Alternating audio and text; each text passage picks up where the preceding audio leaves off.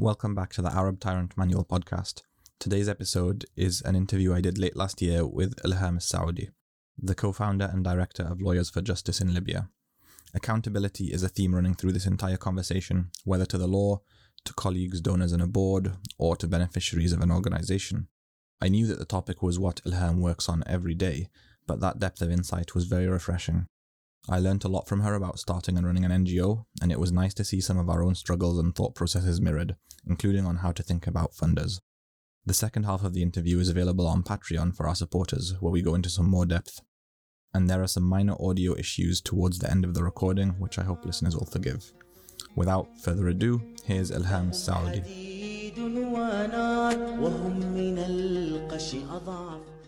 So, I don't want to focus on the Libya situation itself, as your own podcast, Libya Matters, is a far better resource on that, and also we could never do it justice in a single episode. But I want to zoom out of the day-to-day and talk about the field of human rights more generally, including your own experiences. There's a lot of things that I've realized over the years as I've been building our organization, Kawakibi Foundation, and I'm really curious how closely they map onto your own experiences as the founder of Lawyers for Justice in Libya, because so much of the human rights field is very different to what you perceive it to be from the outside. So to start off, I was curious how you got into this in the first place. You come from a commercial law background, right? I do. I always feel that I have to answer this question in two parts, because one was my plan for having a human rights organization focusing on Libya, and then the reality of having a human rights organization focusing on Libya. And I think, I had this I'm a planner. I'm a person who lives by to-do lists. I'm a person who, December is exciting because I get to buy a planner for the year. I'm very much a planner as a person. And I had gone into commercial law very much with the view that I had volunteered a lot in human rights organizations, etc., whilst I was at school, and I was thinking of that. But one of the things that really got on my mind at university was a lot of the really technically good lawyers were headhunted very early on from the commercial law firms, and they were sort of taken away. And the only people who really could do human rights work from at the beginning of their career were people who either could afford the lower pays, and so they're sort of people who by definition are from privileged backgrounds, or people who didn't get the jobs at the law firms. I know that sounds really awful, but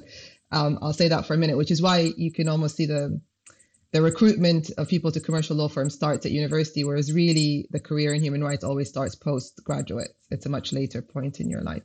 So I had this quite, precocious idea that I was going to go to a law firm, learn how to run a ruthless law firm and bring that ethos to civil society. That was kind of what my big dream was. I would do that. I'd get really good at it. I'd save some money. I would then set up my own NGO. And to a certain degree, it kind of worked. In 2010, I resigned from my position at the law firm I was at, and I started a master's in human rights law at SOAS. And I thought, okay, this is my first step. I'm going to do this for a year, enjoy being a student again, really indulge in this area of law now that I have the luxury to do that. Then do some volunteering, maybe at some of the bigger NGOs, and maybe in a year or two, I'll start thinking about starting my own one. But then obviously 2011 happened in the middle of my master's degree, and so everything got expedited. And LFJL, which is the organization I run now, came out of that, not out of my long-term plan. And so actually LFJL came in a very spontaneous way. There was a Libyan lawyer in the diaspora who contacted 5 other Libyan lawyers in the diaspora, including myself, saying, look, all of us have contacts, all of us are really good lawyers. What can we do to help this cause? At the time, it was a cause for all of us. And we sort of all came together in a very ad hoc way to kind of be very responsive to what's happening on the ground and provide legal advice. And I remember the very first meeting we had on that, where all of us were sitting on a Skype. There was no Zoom back then, on a Skype call, and all of us were very suspicious of each other because none of us really knew each other. Maybe we vaguely knew one or two of us would know each other, but none of the six knew everyone. And it was a really weird conversation because it was a very silent one of everyone going, no, no, you go first. No, no, you go first. And it really highlighted to me at the time the lack of trust we have in each other as Libyans and how much work was going to have to take place for us to build a coherent civil society. Because if these six lawyers who spontaneously came together, who all are in diaspora, have quite similar life experiences, still couldn't really trust each other inherently, then the road was really long. And so that meeting was quite an eye-opener, but also it also showed the nice side of civil society and coming together because, you know, after that cold initial conversation, we very quickly worked together. So that's kind of how LFJL was born. Despite all my planning and my very clear vision of what this organization would look like, it ended up being something very, very different, not initiated by me in the first instance, that meeting. And so that I always say I'm co-founder, not founder of LFJL, because there was a group of us. And so, yeah, so it wasn't as planned. It was much more spontaneous than I would like in anything in life. But it seems to be working. 10 years on, I think we're still around and we're doing work. Yeah, I don't think you expected it to still be around after 10 years on that first call, did you? No, and on the first call, we didn't even know what it was that we were. You know, we were just six Libyan lawyers who between us had quite a lot of experience in different areas of law. We were geographically quite strategically placed, unintentionally. But, you know, for the Libyan conflict in 2011, we were perfectly placed because I was in the UK. We had someone in Paris. We had someone in DC. We had someone in the UAE. We had someone in Madrid. And we had someone in New York. And so it was actually really fortuitous that we happened to be in, you know, the three capitals that were most involved in Libya at the time, Paris, you know, DC and London. And so we became very active very quickly because we just happened to be in the right place. So our contacts were useful in those cities we were in, and we could galvanize our efforts in that way. And that was utter chance. It wasn't kind of, I wish I could say it was strategic to think, oh, this is, you know, these are the dots on the map that we need to cover. But it worked. It worked that we were in the right place and we were all very committed and all very genuinely passionate about the project. And I think that is absolutely what's necessary for something like this to start. Yeah. So you mentioned the problem of trust, and I definitely want to come back to that. But first, LFJL then was very different to LFJL now because you started off doing very ad hoc stuff. What is LFJL now, and what do you work on, and what do you aim to achieve? It took a while for us to stop doing ad hoc because I think, you know, as you're establishing yourself, a lot of the work you do is by necessity responsive because you're trying to show your relevance, right? So, and also you don't really have the weight to be proactive in your agenda. You kind of have to be reactive in the initial stages until you establish your quality or your credentials. And also you were responding to an emergency situation at the time.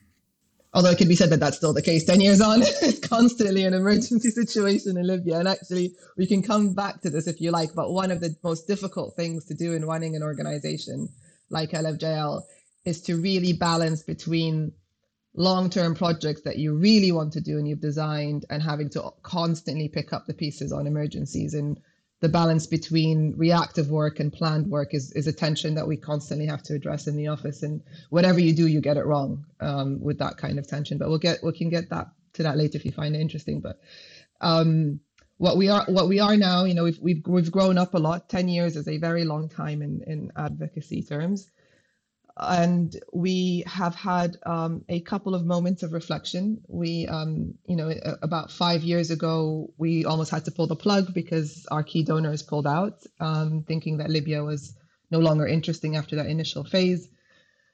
And so we had 6 weeks worth of funding, and it was a real existential crisis back then. And so after that crisis of, gosh, we might not exist after next month, we sat down and really restructured the organization, have been restructuring it and trying to bring in experience at different levels to it. And I think where we are today is very different, and I'm very proud of the journey we've been on. But today, what LFJL has achieved is that we're now we actually have a structure.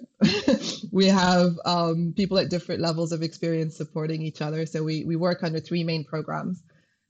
The law program, which sounds counterintuitive to have a law program in a legal organization, but law program means it's the program where you actually do legal actions. So that's kind of where the accountability work sits. So that's where we would bring claims or cases.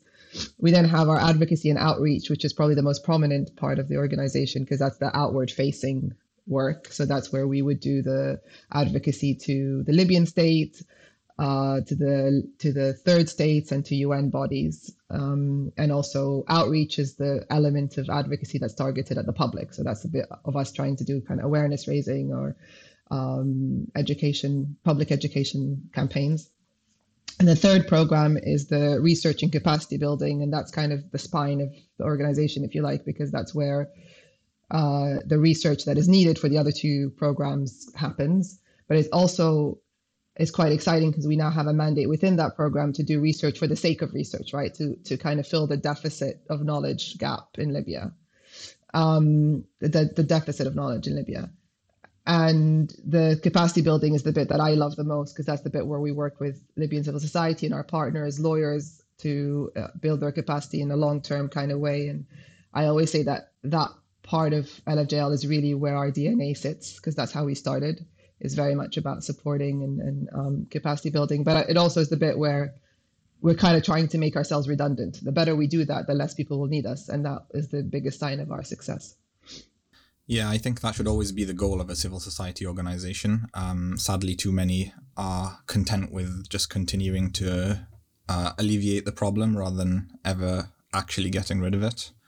And that's what you said about the recruiting problem in the human rights world feels connected to that to me, that there's this lack of real vision in the NGO and human rights world, that we tend to address urgent problems as they come up, react to emergencies, never truly plan ahead in the long term, and just keep crawling along day to day rather than plan some truly radical change.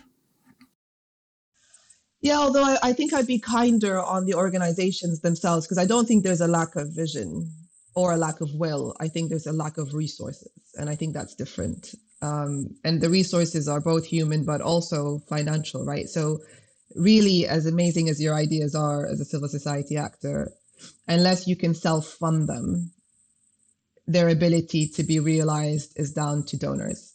And I think for me, that has been the biggest education I've had. And if I do have a time for a PhD, or if anyone out there listening to this is interested in a PhD, I think there is one about the impact of donor decisions on human rights outcomes. Because you can see, for example, where there has been a concerted effort by donors where there's been so much progress on certain human rights files, whereas in others where there is less interest or less political will by donors to do that, we are still stuck in the kind of 50s, 60s golden era of human rights legislation and compacts that came out. And so I think for me, a big part of actually one of the big changes we decided as LFJL with our board and our advisory board is to spend time working on educating donors on what their priorities should be. Because I think until we can get them to think differently, we will always be stuck in what we can do. And so I think there's a real conversation and a real debate and real reflection required on the role that donors pay. Because we pay a high price for affiliating ourselves with donors, right? And you know, the kind of the negative spin you always get on NGOs in our communities is that we're spies for these donors, etc. At the very least, for us paying that price, we should be able to do the projects we actually want, as opposed to the ones that fall within their priorities. Yeah, not just a reputational price, but there's also a price in terms of attention, because you often have to pull your focus onto certain ideas, or tailor the work from what you really want to do and what you think would be most impactful to doing that in a way which ticks certain boxes, or even by just reducing your focus to like a 1-year time frame because you're thinking on the time scale of certain grants and certain proposals, and never being able to plan beyond that because you can't guarantee the funds on a longer timescale than that. Exactly, and I think if you take a moment and think about the kind of work that an organization like LFJL does, we're not a pure advocacy organization. We're an accountability organization, if I had to choose the term, right? So even our advocacy is very much targeted at pushing accountability. Well, accountability work takes years. Takes years. A case, you can't resolve a case ever within the time frame of a year or 2 year grant. And so it's so difficult to sell to donors the idea that, yeah, we need quite a lot of resources, and no, you won't have any results for the next 5 years. It's not an easy conversation to have, and very few donors have that long-term vision, especially in the context of Libya. Libya's for most donors is not a geographically prioritized issue, so you always have to fall under the thematic issues, because very few will support Libya just for the sake of the country. Most of those would be state donors because they're kind of mandated to do that because of their involvement in the country. So predominantly your donors will be state donors, which means that they're unlikely to support you in long-term projects because they have to show success to their taxpayers for the money they're spending. The real money for accountability sits with more of the kind of trusts and the private donors, but for a lot of them, Libya still is seen as a rich country that doesn't need support, and so it doesn't even fit in their geographical priorities. And I think there is where a lot of work needs to be done to really change the mindset of donors about the country and about the issues that should be prioritized within that country. This incredible tragedy of a nominally rich country with over $100 billion of assets frozen in various bank accounts around the world, in which a large chunk of the population is living destitute, with rolling electricity blackouts, lack of water, lack of basic services, healthcare. It's a really painful topic to discuss. I'm sure you feel the same. But one of Libya's biggest problems is getting people to care. I love that you are actively educating donors. I've never actually thought of that. But they're not the only group who do need to be educated on the country, because it's got this notorious label of being complex, which has led to like a massive apathy about the country. And leads people to lose attention very quickly, or even be resistant to tuning in when something big does happen. And that's even a large part of how Libya got into this mess. There's an infamous quote from a profile of Barack Obama a few years ago, when he's asked about his biggest failure, and he basically says Libya. And he says, like, I took my eye off the country to focus on other priorities because I thought David Cameron and the French had it covered. And it turns out that they thought the same thing. So nobody had their eye on the country at the moment when the nascent political system collapsed. How do you deal with that problem of getting people to understand it and go beyond just, oh, Libya is very complex? I mean, I think there's so many layers in how you set it out, and I actually don't even think we need to look at outside the country to say there's apathy about the issues. For me, I think the biggest strategy is the apathy within the Libyan population, and their loss of faith in the rule of law, their loss of faith in human rights, their loss of faith in due process. I think for me, that is the biggest price we're paying in this. Part of that obviously comes from the larger apathy, but I want to take a moment and think about that, because for me, that's where the most painful damage is, and that's where that's what will take the longest to heal, is the complete lack of trust that has developed in the systems that were developed post 2011, and in the civil society went from being really celebrated in 2011 2012 to being seen as inefficient, ineffective, a hobby by many now, and I think that's the real tragedy. So we should spend some time on that. But in terms of your question about kind of getting people to understand Libya outside of Libya and the kind of the international actors, it is complex. It's absolutely complex, and it's really complicated. And that was one of the frustrations we had at LFJL when we were, we were asked to do interviews or to explain Libya or to explain something that happens in a 2-minute slot on the news. is really difficult. And it's very difficult to do that when people kind of dip in and out of it constantly. And then you come in at a point where it's the culmination of years of issues. And now there's a flashpoint which the news is covering or the politicians are interested in. And you're brought in to brief them for half an hour, or you get 2 minutes on the news, and you have to kind of bring that all together. And so, when there's an issue and there's a problem, you design a podcast. And that's kind of what Libya Matters was about. Libya Matters is not really targeted at the public. Libya Matters was the way we kind of designed it was to effectively provide a handbook for civil servants in the international community to understand the nuance in Libya and to use it to listen to as part of their preparation. And actually now, whenever we're told to go in and brief a new ambassador, the first thing I'll say is just listen to the first 2 series. And if you have any questions after that, I'll happily come and brief you. But I think it is designed to be kind of a manual or a handbook or whatever you want to call it for them to understand some of the nuance. I know that's not going to fix everything. Obviously, I'm not that kind of egotistical, but I think it was one step of how we wanted to address this.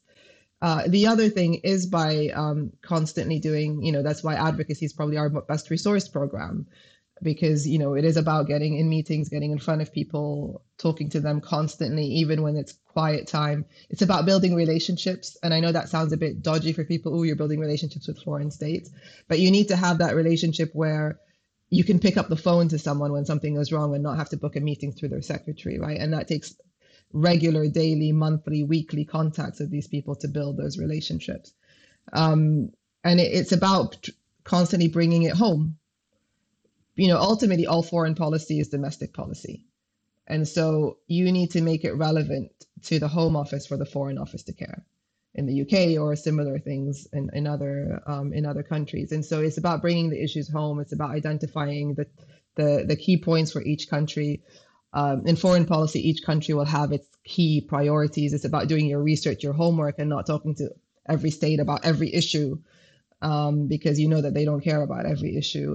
And so that takes a lot of work. Some of it is supportive and providing information, and some of it is, we will name and shame you if you don't do this. We will call you out as complicit if you don't do this. And people care about their reputations. And so there is a lot to it, to getting on the agenda, but it's an all-year job for them to react possibly that one moment in the right way, right? You can't only rely on going to them when you need to go to them. You need to kind of be constantly their go-to person to then go to them when you need it.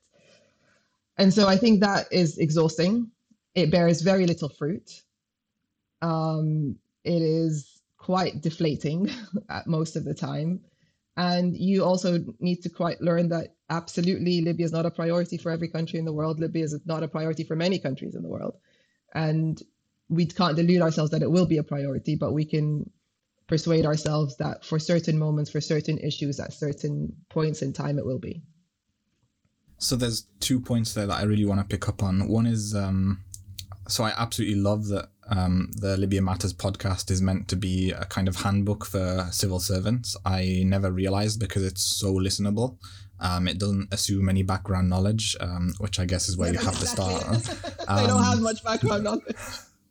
I guess very often you're dealing with people who've just been bounced to the Libya desk like last week and have absolutely no background on the region at all. But what I love about it most is that you don't center the conflict and military actors.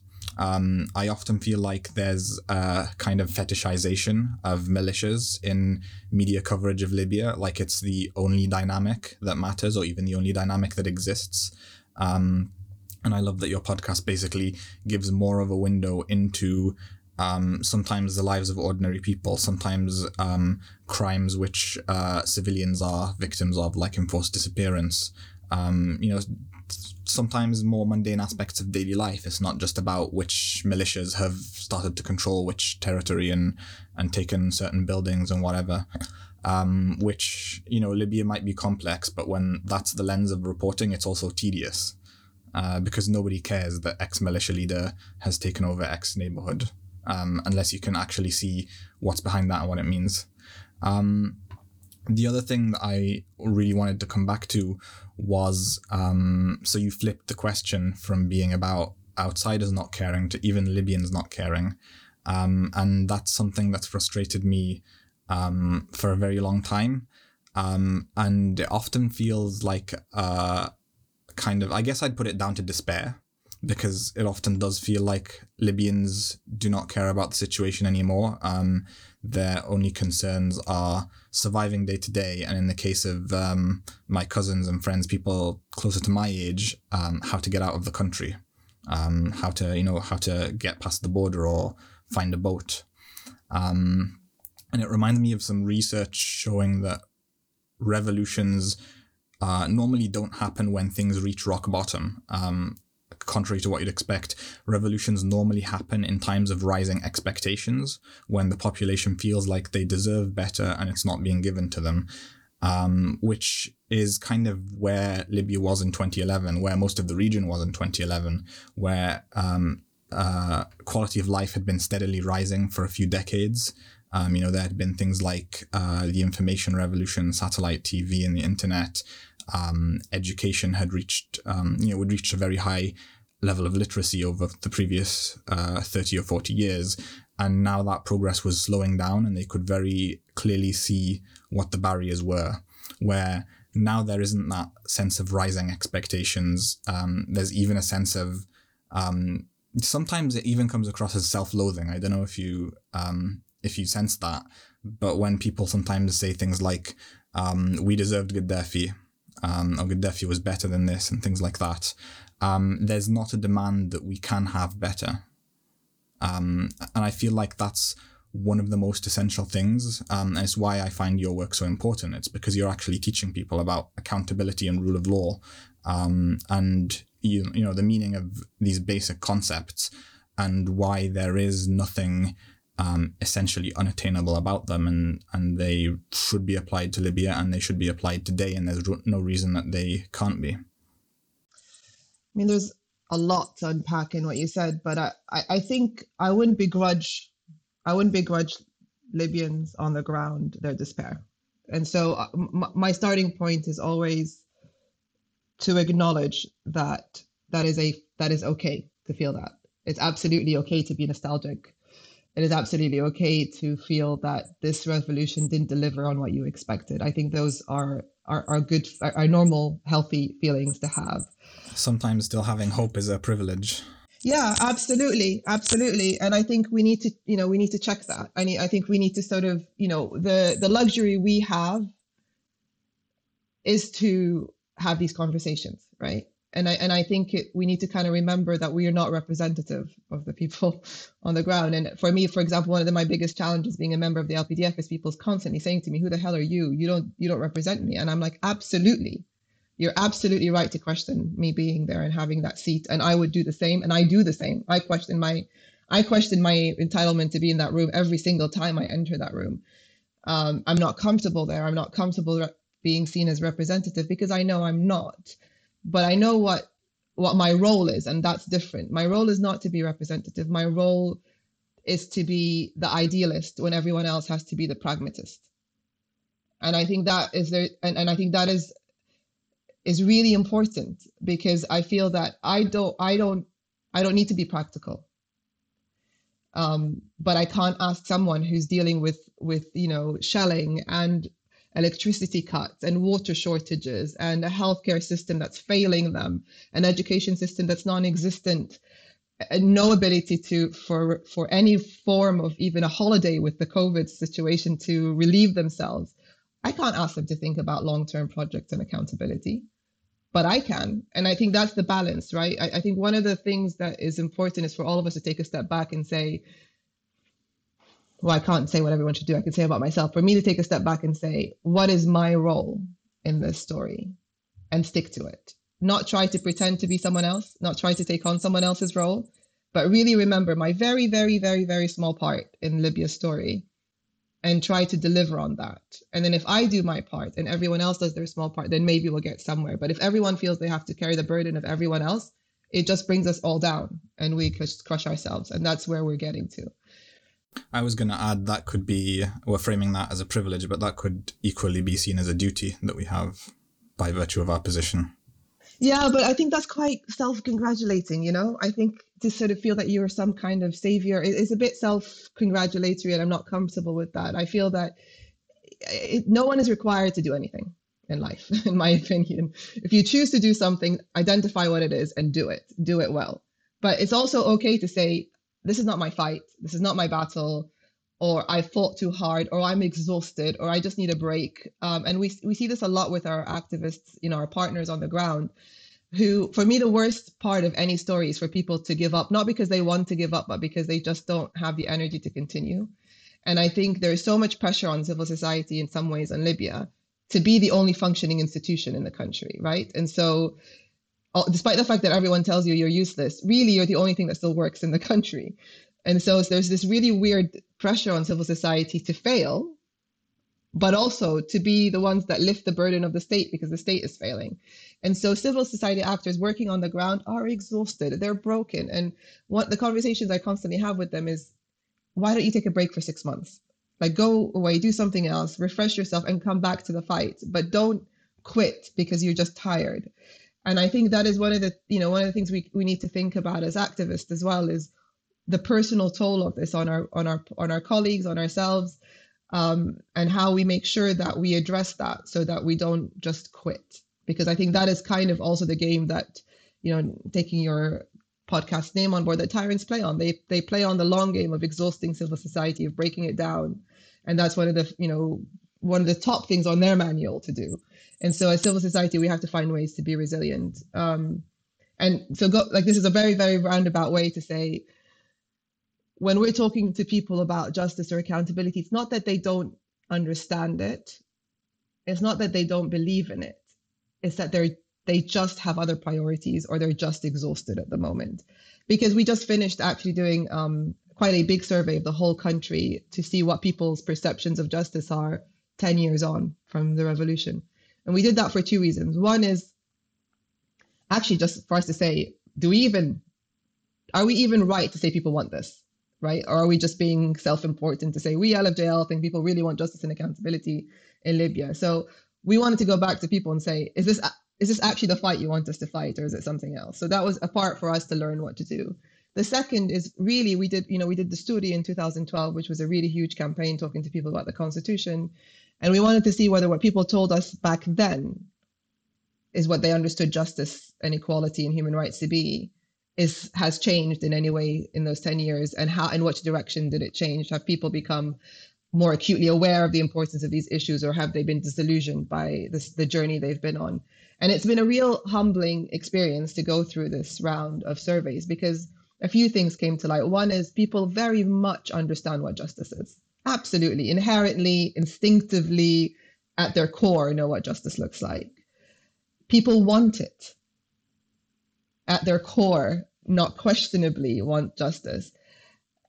And that hasn't weakened in the last 10 years. And for us, that was really empowering, enabling, reassuring that despite everything, actually what people still really want is a country that is based on the rule of law, where people get justice. Maybe they're not articulating that the way they can, or maybe frankly they have too much to do with their daily life to spend time pontificating about these issues. But when they were when they were sat down and asked these questions, people's concept of justice are not all reconciliatory. They want accountability, they want trials, they want reparations, and people understood the difference very clearly between reparations and compensation. They wanted their damage repaired. People understood that any kind of amnesty scheme had to be embedded in truth. And so all these things that I think I went to university and did a degree in and did a master's in and spent time in South Africa studying, people knew inherently. They didn't need any of that. They didn't need me to tell them that. They understood what reparations meant. They understood what transitional justice meant at their core, because they know the damage they're trying to address. And so now we've got that information. Now it's our turn to deliver. They've delivered by telling us these things, right? They've delivered by reassuring us of what the issues are. It's, as part of this bargain, it's our turn to make sure that at the core of our work, we reflect that. And that has been humbling for us. It's been inspiring for us, and it kind of been reinvigorating for us as an organization to say, okay, we can wholeheartedly pursue accountability, knowing that it's not just some flurry of imagination in our part, but no, that a lot of people in our country across the spectrum have said that this is what they need. Yeah, I'm normally enraged by this tendency to say that many of these ideas are Western constructs or impositions, and that we have to find new ways of doing certain things, which actually are not very Western and are not very contingent on your cultural background. They're just very human. I'm guessing you agree from what you've just said. Yeah, I'm not a big fan of cultural relativism when it comes to human rights. So yes. But on civil society, it's striking how a lot of people in places like Libya are playing a long-term game, but they're sprinting. They're not pacing themselves like it's a marathon. And that always worries me about the state of civil society, because I wonder how many of these people who are doing such incredible work and giving so much of themselves will still be able to be there in 5 years' time or 10 years' time if they don't manage to pace themselves. Yeah, and that comes back to donors as well. I mean, I like, if there is one message from this conversation we're having, it's that, you know, we always talk about holding people accountable, and I think donors are one of that group, right? To kind of, because a lot of this pressure is created by the projects that they have funding for. So there's two types of civil society that both in their structure are problematic. One is this concept that civil society is the good work and therefore you must be a volunteer to do it. And we have a lot of that in Libya, that you must maintain a day job with your activism. You can't be a full-time activist. And slowly that culture is changing, but it's also because people see it as like this cute, light work that people do, and it really doesn't take you anywhere. And so for your own kind of reputation, prestige, whatever you want to call it in your community, you have to say, no, I'm also a lawyer in a law firm, or I also have an office. I'm not just a human rights lawyer. And so for us to be able to free people from that, they need to be paid properly to do that. It needs to be a job. It can't be a hobby. And for the sake of victims, we need it to be professional. It can't be entirely voluntary based. And so it's not selfish for people to say, no, this project needs to be funded. I need to be paid a salary. I need to be compensated for my time. So there is a cultural shift that needs to happen. And that is something that will take time. But we're seeing finally some of, you know, our partners. Like, for example, we now have a policy where anytime we ask a partner to do work, we will pay them. You know, when we started, we didn't have the resources to do that. And we fed into this culture of them volunteering their time, their evenings, their energy, their own resources and everything to do this work for us. Now we have, you know, we'll agree kind of an honorarium or something to say, you know, how many days will this take? This is your daily rate, and, you know, we'll cover your travel, we'll cover your phone calls, etc. And that's not because we think we're great. It's because we think that that is the only way you can build a sustainable civil society, is to professionalize it. And perhaps if we can cover their costs for the work they do for us, that little bit of income can free them to do the work that they want to do, right? So it's kind of our, you know, it's a responsibility thing. It's not something we should be thanked or congratulated for, but it's really important to start seeing this. And we have the most annoyingly long conversations with our partners of saying, no, we can't take this money from you. You guys are our partners. And, you know, that kind of generous Libyan culture. I'm like, I don't need your generosity for this. This is not my money. It's not coming out of my pocket. My donor gave it to me. If you don't take it, I have to give it back to them. So take it, you know, and having those conversations are really important, that it's not a favor, that it's not like it's actually what you earn by doing this work. So there's that part of actually trying to move away from seeing this as a voluntary sector to it being professional and a career and not just a hobby. The second part is the part of donors, putting projects that actually are long-term and give people the opportunity to learn and to build their skills, because it is a nascent civil society. And so there needs to be lots of room in these projects for error and lessons learned and developing. And that's the way you build a civil society. So some of our work, again, on this kind of this very key priority for us of educating donors, is to say, when you're designing projects for partners on the ground, they should be modeled in a very different way to the ones you do for international organizations.